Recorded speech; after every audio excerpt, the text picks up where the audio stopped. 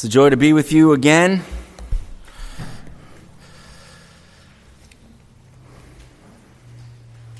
Let's open our time in prayer. Sovereign and holy God, as we have just sung, you alone are worthy of our worship.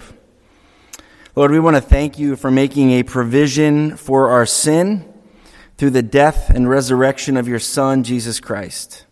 Thank you, Jesus Christ, for being humble and obedient, taking on the form of a servant, not grasping all of your glory, putting on flesh while remaining God, to suffer, die in our place, take the punishment that we rightly deserve for our sin. We thank you that you have not left us without a guide in this world. You have given us your Holy Spirit to convict us of sin and truth. And this morning we now ask that your Spirit would do just that in our lives. Lord, we repeat the words of the psalmist. Search us. Know us. Show us if there is a way in us that is wicked, that needs to conform to your holy character. And give us, Father, we pray, the humility to respond in obedience, understanding that obedience is also an act of worship. Lord, show us truth that must be obeyed this morning. Humble our hearts. And Lord, I pray that you would help me to speak your word with faithfulness, clarity, and humility. We ask this in Jesus' name. Amen. Have you ever been in a storm? How do you feel in that moment? Can you remember that moment in your life when you were in the midst of a storm? Maybe not a physical storm, but you think about a moment in your marriage, in your family, in your job, where you just felt out of control, where the elements, everything that surrounded you just felt like it was overwhelming. Normally in those moments, we feel fear. We want to escape the situation. We want relief. And sometimes we begin to ask questions like, God, where are you right now? Why have you allowed this to happen? When will this end? I remember very clearly a storm that I was in. As I mentioned, I grew up on Webster Lake. It's a little freshwater lake in West Franklin, a mile by a mile and a half. When I was about 12 or 13, my dad bought a 17-foot sunfish sailboat. It was yellow with a multicolored sail, and he taught us, his sons, how to sail that boat. And I'll never forget the first time that I went out by myself. I felt like I was Captain Ahab. I'm out there, I'm on the boat all by myself. The autonomy, the beauty, the serenity, just cruising along. He actually taught us, he made us pull the sail in and flip the boat on purpose when the situation was calm, so that when it was crazy, we would be able to flip it over. You had to stand on the rudder board. You would drop the sail, stand on the rudder board, which is the removable keel that was in the middle, and with all your weight, you'd pull that boat back over. And then you could right the ship again, pull the sail back up, and keep going. And I just remember how much fun I had sailing that thing. One day, my friend Jackie came over to hang out for the weekend, and I said, hey, let's go sailing. And we looked at the sky, and like, wow, it looks kind of dark, doesn't it? Like, yeah, it'll be fine. We were probably 14 or 15. No problem. So we started off on one end of the lake. We went all the way to the other end, and it got darker, and we started to hear thunder, and we saw lightning, which on a lake is a very frightening situation, particularly a small lake, and particularly when you've got a mast sticking up from your sailboat. And we said, what have we done? And at that point, the sail was useless to us. When the rain was coming down so hard, there was no longer wind to power the boat. So we just dropped the sail, and we felt completely vulnerable. We're just in the middle of the lake. So we were terrified. We were that feeling that we're surrounded by elements we cannot control, hopeless. What are we going to do at this moment? And we just didn't think to pray at that moment. We were just trying to figure out what could we do, trying to paddle. And in the faint distance, I could hear the sound of a motorboat. Getting closer and closer. And as I looked through the rain, it's beating down on you, I could see my dad on the boat with standing up, driving like this, looking over the windshield. coming after us to rescue us and to find us. And he did. And he threw us the rope. He didn't scold us at that moment. He didn't lay into me. He didn't say, what were you thinking? That was the stupidest thing you've ever done. It lines right up there. He threw us the rope and he pulled us in to safety. And I can remember that day very clearly. This morning we may find ourselves feeling powerless, feeling like we're surrounded, feeling like there is no way out. And the text we're going to look at this morning is going to remind us that God is always present with us. His sovereign power can rescue us from the snares of sin, even from the fear that we may experience. God's power is greater than the storm that you find yourself in this morning. And he wants to extend his grace to you and give you an invitation to receive that. I want to invite you this morning to open up your Bible to Mark chapter 5. You have a copy of the scriptures, Mark chapter 5. And as we think of this world that we live in that is sin sick, that needs hope, we see the effects of sin everywhere. We flee the effects of sin. At times we are like the psalmist and we say, God, why do you allow the wicked to prosper? Here we are living righteously or trying to live righteously. And we see that we struggle and the wicked, it seems like, are prospering. And we ask the question, with all the sickness and wickedness in the world, things going against the natural order that God's created, is there a solution? Have we gone too far? That's the voice that we are often hearing, right? You know what? God's coming back any day. It might not be a flood, but it's going to be something. We don't know when that imminent return of Jesus Christ is. The scripture teaches it very clearly. But as we ask this question, is there hope for this world? As believers, we must respond with yes. Yes, there is. There is nobody that is outside of the realm of God's grace and forgiveness and his hope. This morning, we're going to focus our attention on 3 encounters, and we're going to see a progression in these 3 encounters. We're going to see a hopeless situation, we're going to see the power of Jesus Christ, and we're going to see radical change. So we're going to see a hopeless situation because of the effects of sin. We're going to see an encounter in the power of Jesus Christ, and then we're going to see radical change in each one of them. And another theme that we're going to see, a pattern that we're going to see in each one of these encounters, is fear. The more I studied and looked at this text, I was reminded how much fear played in to the lives of each one of these people. And we need to look at some of the pretext. So we're going to go back before chapter 5, and we're going to look at 35 through 30. And as you look at Mark 4, 35 through 30, it is a very familiar situation. It's similar to what I went through on the 17-foot sunfish. The disciples are with Jesus. There's a crazy storm going on. The scripture says that Christ isn't just sleeping. It says he's sleeping on a cushion. He's enjoying the sleep. I mean, he is at peace. He is just, isn't that a beautiful picture? The storm is going on. The disciples are desperate. They are absolutely frantic. And Jesus has his head on a cushion. And he's sleeping. I don't know what kind of sleeper you are. I don't think I could sleep through a storm in a boat. And this reminds us of the sovereign power that Jesus had. And as we look at verses 35 through 30, let's read the 35. On that day, when evening came, he said to them, "Let us go over to the other side." Leaving the crowd, they took him along with them in the boat, just as he was, and the other boats were with him.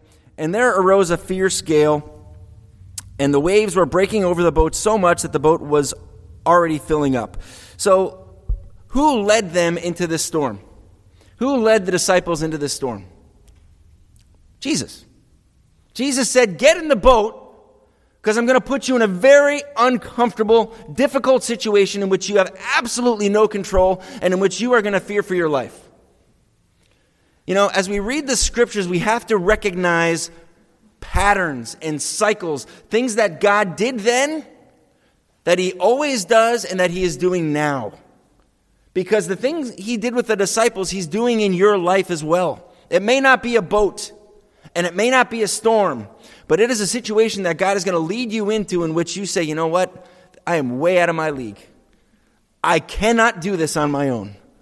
I don't have the emotional energy. I don't have the physical energy. I don't have the finances. I just can't do this anymore. That is exactly where God wants us. When we get to the end of ourselves and we say, okay, I get it. I need your help. Is this what you're trying to tell me? Okay, I get it. So, Jesus chose to put disciples in this situation. We look at verse 38. I love their response. They said, "Teacher, do you not care that we are dying?" They're kind of saying, how can you sleep? What is your... Don't you love us? Have we said those same words in a different way to God when we find ourselves in a situation? God, are you sleeping? Aren't you seeing what's going on around here? We read it this morning in the psalm. We're crying out. Aren't you paying attention? He got up and rebuked the wind and said to the sea, "Hush, be still." The wind died down. It became perfectly calm. And he said to them, "Why are you afraid? Do you still have faith?" We're going to see that this situation that happened, this storm, was just a laboratory. It was the classroom that Jesus is going to use for his disciples. I love classrooms. My ministry takes place in a large part in classrooms. As a seminary professor, as we're teaching students, as we're seeing the light bulb come on, it is wonderful. But sometimes in the classroom, there's a lot of confusion. There's a lot of questions. There's a lot of doubts, things that are being wrestled with. And this is the classroom. This is the laboratory that God is using to shape and change these men, to prepare them for ministry, to prepare them for greater storms, in which he's saying, I'm forming out of you guys men that will no longer be afraid in the storm, or they won't be afraid in the presence of Roman soldiers, or they won't be afraid in the presence of the Pharisees and the Sadducees. This is preparation. So as we think about our own life, think about that. God is using this situation, and maybe the best thing is not to try to get out of it and escape it, but to say, God, how do you want to use this situation to grow me and to glorify yourself? So his message to the disciples is simply this: trust in my sovereign power in the storms of your life. Trust in my sovereign power in the storms of your life. This is my prayer for us today. We're going to look at the three encounters. Let's look at the first one. The first one is going to remind us that Jesus gives freedom from the chains of sin that bind. Jesus gives freedom from the chains of sin that bind. Look at verse 1 of chapter 5. After the storm, they came to the other side of the sea, in the country of Gerasenes. When he got out of the boat, immediately a man from the tombs with an unclean spirit met him. He had been dwelling among the tombs. No one was able to bind him, even with a chain. Think about that power. Because he had often been bound with shackles and chains, and the chains had been torn apart by him, and the shackles broken in pieces. No one was strong enough to subdue him. Constantly, night and day, he was screaming among the tombs and in the mountains, gashing himself with stones. This is a picture of what sin does. It isolates, it causes separation, and it is self-destructive. This man is harming his own body. He is completely isolated. He's completely cut off from everyone. He's screaming night and day. We don't know his story, but what we do know is he was not well. He could not help himself. They couldn't subdue him. This is a language in the scriptures, in the original language, that is used to refer to wild animals, wild beasts that could not be controlled. Seeing Jesus from a distance, in verse 6, he ran up and bowed down before him, and shouting with a loud voice, "What business do we have with each other, Jesus, Son of the Most High God? I implore you, by God, do not torment me." For he had been saying, "Come out of the man, you unclean spirit." And he was asking him, Jesus asked the man, "What is your name?" And he said, "My name is Legion, for we are many." And he began to implore him earnestly not to send them out of the country. Now there's a large herd of swine feeding nearby in the mountain. The demons implored him, saying, "Send us into the swine so that we may enter them." Jesus gave them permission. And coming out, the unclean spirits entered the swine, and the herd rushed down the steep bank into the sea, 2,000 of them, and they were drowned in the sea. Can you picture this? 2,000 pigs. That's a lot of bacon. Going over the cliff, just bobbing around now like apples in the water. These demons could sense the presence of the King of the universe. There were people who heard the message of Jesus Christ that did not believe in Jesus Christ. But we need to remember that these demons were once part of an angelic group that were in heaven before Satan rebelled. They knew exactly who Jesus Christ was. They addressed him as Son of the Most High God. The word here used for bow down is a word used for worship in other parts of the New Testament. Can you picture that scene?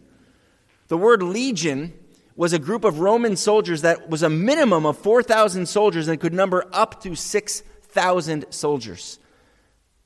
What kind of torment was this person in that had 4,000 to 6,000 demons inside of them? Their immediate submission just underscores who this was. This was God with flesh that was standing before them. The one who controlled the storm now controls the demons. And as Christ impacts his life, there's a noticeable change. Look at verse 14. The herdsmen ran away and reported it, probably because they wanted to know how they're going to get paid for all these 2,000 pigs, right? And the people came back to see what it was that had happened. They came to Jesus and observed the man who had been demon-possessed sitting down, clothed, and in his right mind. The very man who had the legion, and they became frightened. Once again, we see the theme of fear. Those who had seen it described to them how it had happened to the demon-possessed man and all about the swine. They began to implore him, that's Jesus, to leave the region. And as he was getting into the boat, the man who had been demon-possessed was imploring him that he might accompany him, but he did not let him. Jesus said to him, "Go home to your people and report to them what great things the Lord has done for you, how he has had mercy on you." And he went away and began to proclaim in Decapolis what great things Jesus had done for him, and everyone was amazed. This man was well known. Everybody knew who he was. They avoided him. Are there people in Concord that you avoid when you're walking down the street? Like, oh boy, I don't even want to get near them. Somehow they're going to rub off on us and, I'm going to get dirty. If he was in Mexico, he would have had a nickname. We give everybody nicknames in Mexico. I don't even know the real names of some people. Everybody has a nickname. He would have had a nickname. His life was destroyed and controlled by Satan. And here we see this pattern. Hopelessness because of the damage and the effects of sin, the power of Jesus Christ, and radical change. Jesus displayed his power, we see in 5:13. And then in 5:15, there's a total transformation. He's no longer breaking chains. He's seated, he's subdued, and he's in his right mind. Something that I always struggled with as I saw this in verse 19. Verse 19, Jesus is leaving, and this man wants to follow him. Doesn't it strike you as kind of strange? In many cases, Jesus said, "Follow me." Peter, follow me. You, follow me. And this guy says, "I want to follow you." And what does Jesus say? Nope, not going to follow me. He didn't send him to seminary. And believe me, I believe in seminaries. Seminaries are good. He didn't send him on an evangelism course. He didn't tell him to do this or to do that. What did he tell him? What instruction did he give this brand new believer in verse 19? Go home to your people. Report to them what great things the Lord has done for you and how he has had mercy on you. Jesus basically told him, share your story. Do you feel inadequate to be an evangelist? Do you feel like, hey man, that's not my job. That's why we have pastors. That's why we have missionaries. That's why we have people that do this stuff. That's not my job. Maybe I can set up a meeting with the pastor. We can get together for coffee and he can share. That is not our responsibility to just do that. We have a responsibility to do the work of an evangelist, to share, to make disciples, to simply share, as we see in this verse, what God has done for us. And you say, you know what, my story is boring.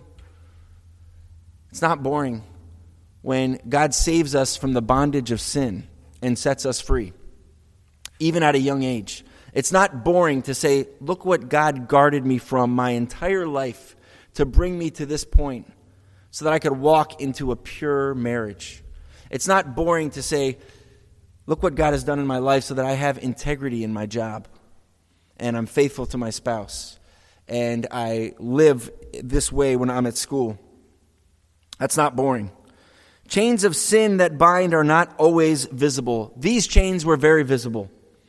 And this first encounter reminds us that Jesus breaks the chains of sin that bind. What do the chains of sin look like today? It's not a guy running around a cemetery cutting himself with chains on. But it is people that are self-harming, possibly, doing self-destructive behavior, crying out in different ways, trying to fill a void that they know that only something can fill, but they can't figure out what that is. And we have the opportunity to tell them that it is God. The second encounter is going to show us that Jesus heals the wounds that linger. Jesus doesn't just break the chains of sin that bind. Jesus also heals the wounds of sin that linger. Look at verse 21 through 24. Here we're going to be introduced to Jairus. And then suddenly, this encounter is going to be interrupted by another encounter. Let's look at verse 21. Jesus crossed over again in the boat to the other side. No storm this time. A large crowd gathered around him, so he stayed on the seashore. One of the synagogue officials named Jairus came up and on seeing him fell at his feet and implored him earnestly, saying, "My little daughter is at the point of death. Please come and lay your hands on her so that she will get well and live." And he went off with him, and a large crowd was following him and pressing in on him. The disciples fell at Jesus when they were in the boat. The demon-possessed man fell at Jesus' feet, and here this man falls at Jesus' feet. And suddenly in verse 25, as Jesus is going to help Jairus, and we hope to heal his daughter, there's an interruption. There's an interruption in ministry. There's an interruption in his life. And I have to ask myself the question, am I sensitive enough to understand when God is trying to interrupt my life, to push me in another direction on a task that he might have for me? Do we notice when God is interrupting our lives for his sovereign purposes? We say, you know what, I'm too busy. Got too much to do. Verse 25, it says, a woman who had a hemorrhage for 12 years had endured much at the hands of many physicians, spent all that she had and was not helped at all, rather had grown worse. After hearing about Jesus, she came up in the crowd behind him, touched his cloak, for she thought, listen to this faith, if I just touch his garments, I will get well. Immediately the flow of her blood was dried, and she felt in her body that she was healed of her affliction. So in the middle of ministry, Jesus stops to do more ministry. If we are too busy to stop and help people when God presents situations, we do not have our priorities in order. I know I am often guilty of this. Sometimes I grow numb to this. In Mexico, where we live, on every single street corner, there is a small child selling something, or a guy drinking gasoline and blowing it in a flame out of his mouth, or someone that is asking for money. And we just get used to seeing it.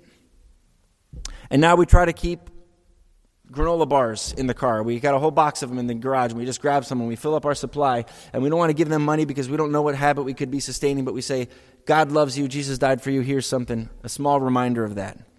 We often grow numb to these things. I know I'm often guilty of putting my goals, my purposes first. But this poor woman had used up all of her possibilities, all of her money. C.S. Lewis has a great line. He said, pain is God's megaphone for a deaf world. Pain is God's megaphone for a deaf world. God uses pain to wake us up. And he did that in this situation. Remember the pattern we're seeing: hopelessness, power of Jesus Christ, and radical change. The first person had no moral hope. This woman is without physical hope. And in verse 30, Jesus displays his power.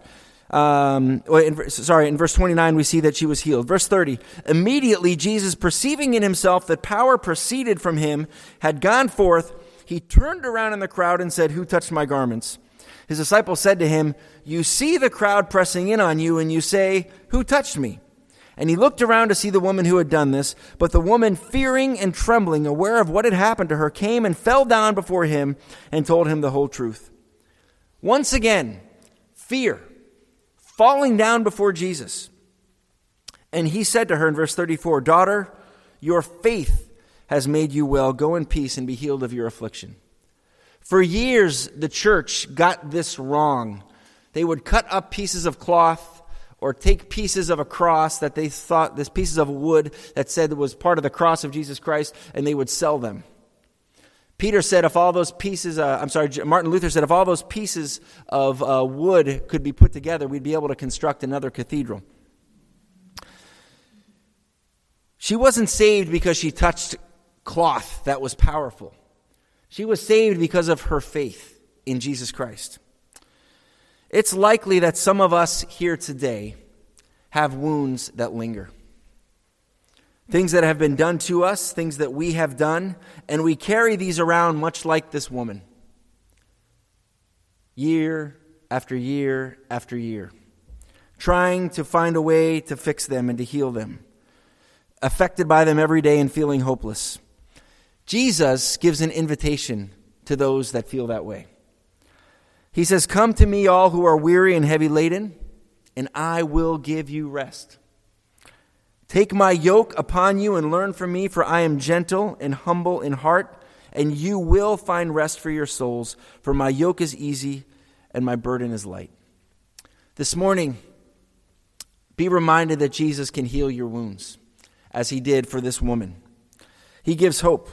So he doesn't just give freedom from chains of sin that bind. He doesn't just heal the wounds of sin that linger. The third and last thing we're going to see is Jesus also conquered the death that causes separation. The result of sin is death, and Jesus conquered death. Verse 35, while he was still speaking with this woman, they came from the house of the synagogue official saying, "Your daughter has died. Why trouble the teacher anymore?" Jesus, overhearing what was being spoken, said to the synagogue official, "Do not be afraid." Again, fear. He said, "Only believe." He allowed no one to accompany him except Peter and James and the brother of James. They came to the house of the synagogue official, and he saw a commotion and people weeping and wailing. Our text brings us back to Jairus, who was temporarily sidelined.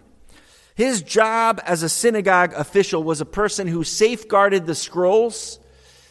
He would organize the events that would happen at the synagogue. He would supervise the teachers and the readers.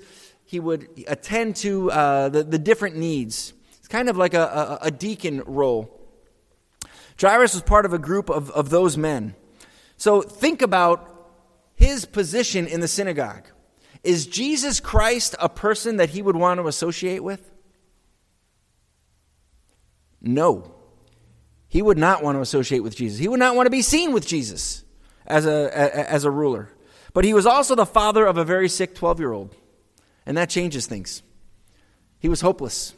He went to Christ. He asked for help because he heard about this rabbi who had power that nobody could explain. So what looked like a distraction by helping this woman resulted in the death of this girl. That's a terrible situation, the death of this young lady, this 12-year-old girl. But we're going to see that God is going to use this storm, this situation, to bring hope and to glorify himself. Can we start to see those situations in our life as a moment where God would cause others to look to us and the way that we deal with the storm, the way that we deal with a hopeless situation, and the way that we find hope in him so that Jesus Christ could be glorified? Is there room in our theology for that? To say, God, I want to be used. But normally we say, but not like that. Right? Peter said, use me. And God said, okay. Can you drink from the cup that I will drink from? And how did he respond? Yes, sure can. And he gave his life. God is teaching us something about the way he operates in this world. He tells us as his children to live by faith. He says the righteous will live by faith. In the midst of a perverse generation, he wants us to shine as lights, to live in a different way. If you are righteous, demonstrate this by trusting me and living rightly, is what God tells us. If we have an impossible situation, trust that he is sovereign and he is in control, and he will glorify himself through that situation.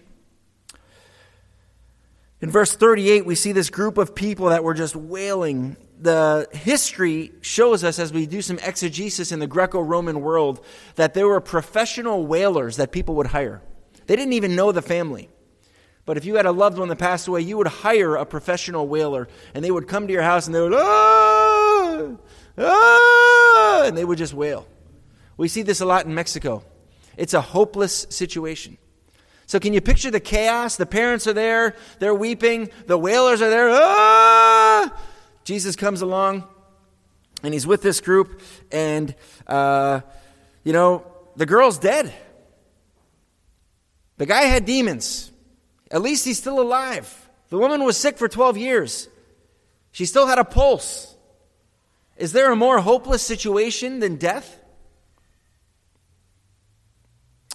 Verse 39, entering in, he said to them, "Why make commotion and weep? The child has not died, but is asleep." And of course they responded in great faith and said, "Amen, Jesus." No, verse 40 says, they began laughing at him. They mocked Jesus, the God-man. But putting them all out, he took along the child's father and mother and his own companions. He entered the room where the child was. Taking the child by the hand, he said to her, "Talitha cum," which translated means, "Little girl, I say to you, get up." This isn't just a moment that we look back over 2,000 years later and say, what a beautiful image. This was a moment in which our Savior demonstrated individual compassion to a 12-year-old girl. In Aramaic, this word talitha, pronounced talita, is also a synonym for little lamb. Jesus grabbed her hand and he said, "Little lamb, get up." We think about the kids that we have in these homes, these beautiful lives that have been damaged, that have been hurt, that have been scarred by the effects of sin. And this is the hope of the gospel. That Christ breaks chains, he heals wounds, and he brings life where there has been death. Immediately, verse 42, the girl got up and began to walk. For she was 12 years old, and immediately they were completely astounded. He gave them strict orders that no one should know about this, and he said that something should be given to her to eat. Friends, look at these three situations, all without hope. Before these, we see that Christ has sovereign power over nature. Remember the storm? He is in sovereign control over nature. The second one shows us that he is in sovereign control over the spiritual realm and exercises authority over demons. He's also in sovereign control over the physical realm as he healed this woman who had the issue of blood. And here we see that he's also in sovereign control over death itself by raising a dead person. It's not the first time he'd done it. He'd done it with Lazarus as well. But what is he showing us? He's showing us that he is Lord over all. He's showing us there is no situation in your life, in your marriage, in your job, that is not under the realm of his control. That cannot be touched, that cannot be healed, that cannot be fixed. He is God over all. There's nowhere in your life where his power does not perfectly and sovereignly extend today. When we feel powerless, we can look back on these situations and remember this is the God who leads us. This is the God who is our Savior. He who has power over the storm, the demons, sickness, and even death can empower us through the seasons of change for his glory. There's something in this chapter we can't miss, and I want to finish with this as we finish this section. There were three things that these people all had in common. All these situations that were without hope. We remember that Jesus was a carpenter, right? He was a Jew. But he wasn't just a Jew, he was also a rabbi.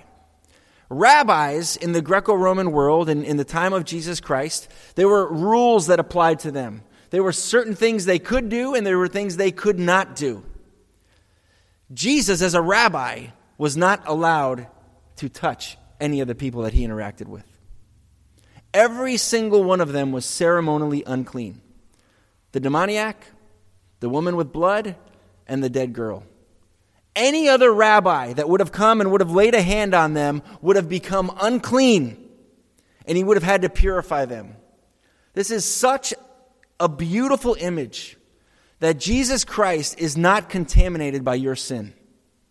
He doesn't get dirty by your sin. Instead, he purifies us. He cleanses us. He purifies all that has been contaminated. This, my friends, is the glory of the gospel. That we can't fix ourselves. We can't clean ourselves. We can't do enough to arrive at the measurement and the standard that God requires of us. How do we do that? If we're here this morning believing that our attendance here can get us a little closer, or an offering can get us a little closer, or being a good person in the circle of karma is going to get us a little closer. We need to repent of that. The scripture says there is only one thing that can clean our sin, that can give us the righteousness that we require, and that is Jesus Christ. Every single one of us has a morally bankrupt account. No one likes to see the red when you open up your statement, right? Or your spreadsheet. Oh man, we hate the red. That is what our account looks like morally. It is so far in the hole, it is much worse than the U.S. economy. I mean, we are in debt, a debt that we cannot crawl out of. Impossible. But when we place our faith in the finished work of Jesus Christ, in his payment for our sin, in his resurrection, God deposits into that account the righteousness of Jesus Christ. He unites us with his Son. He said, all that happened to him now happens to you. You died with him, and you rose again to newness of life. You are mine. If you're here this morning and you have not believed this message, I want to urge you, plead with you to place your faith in that message. Obey that message. Repent of any faith we might have in anything that we could do, believing that it could earn favor with God.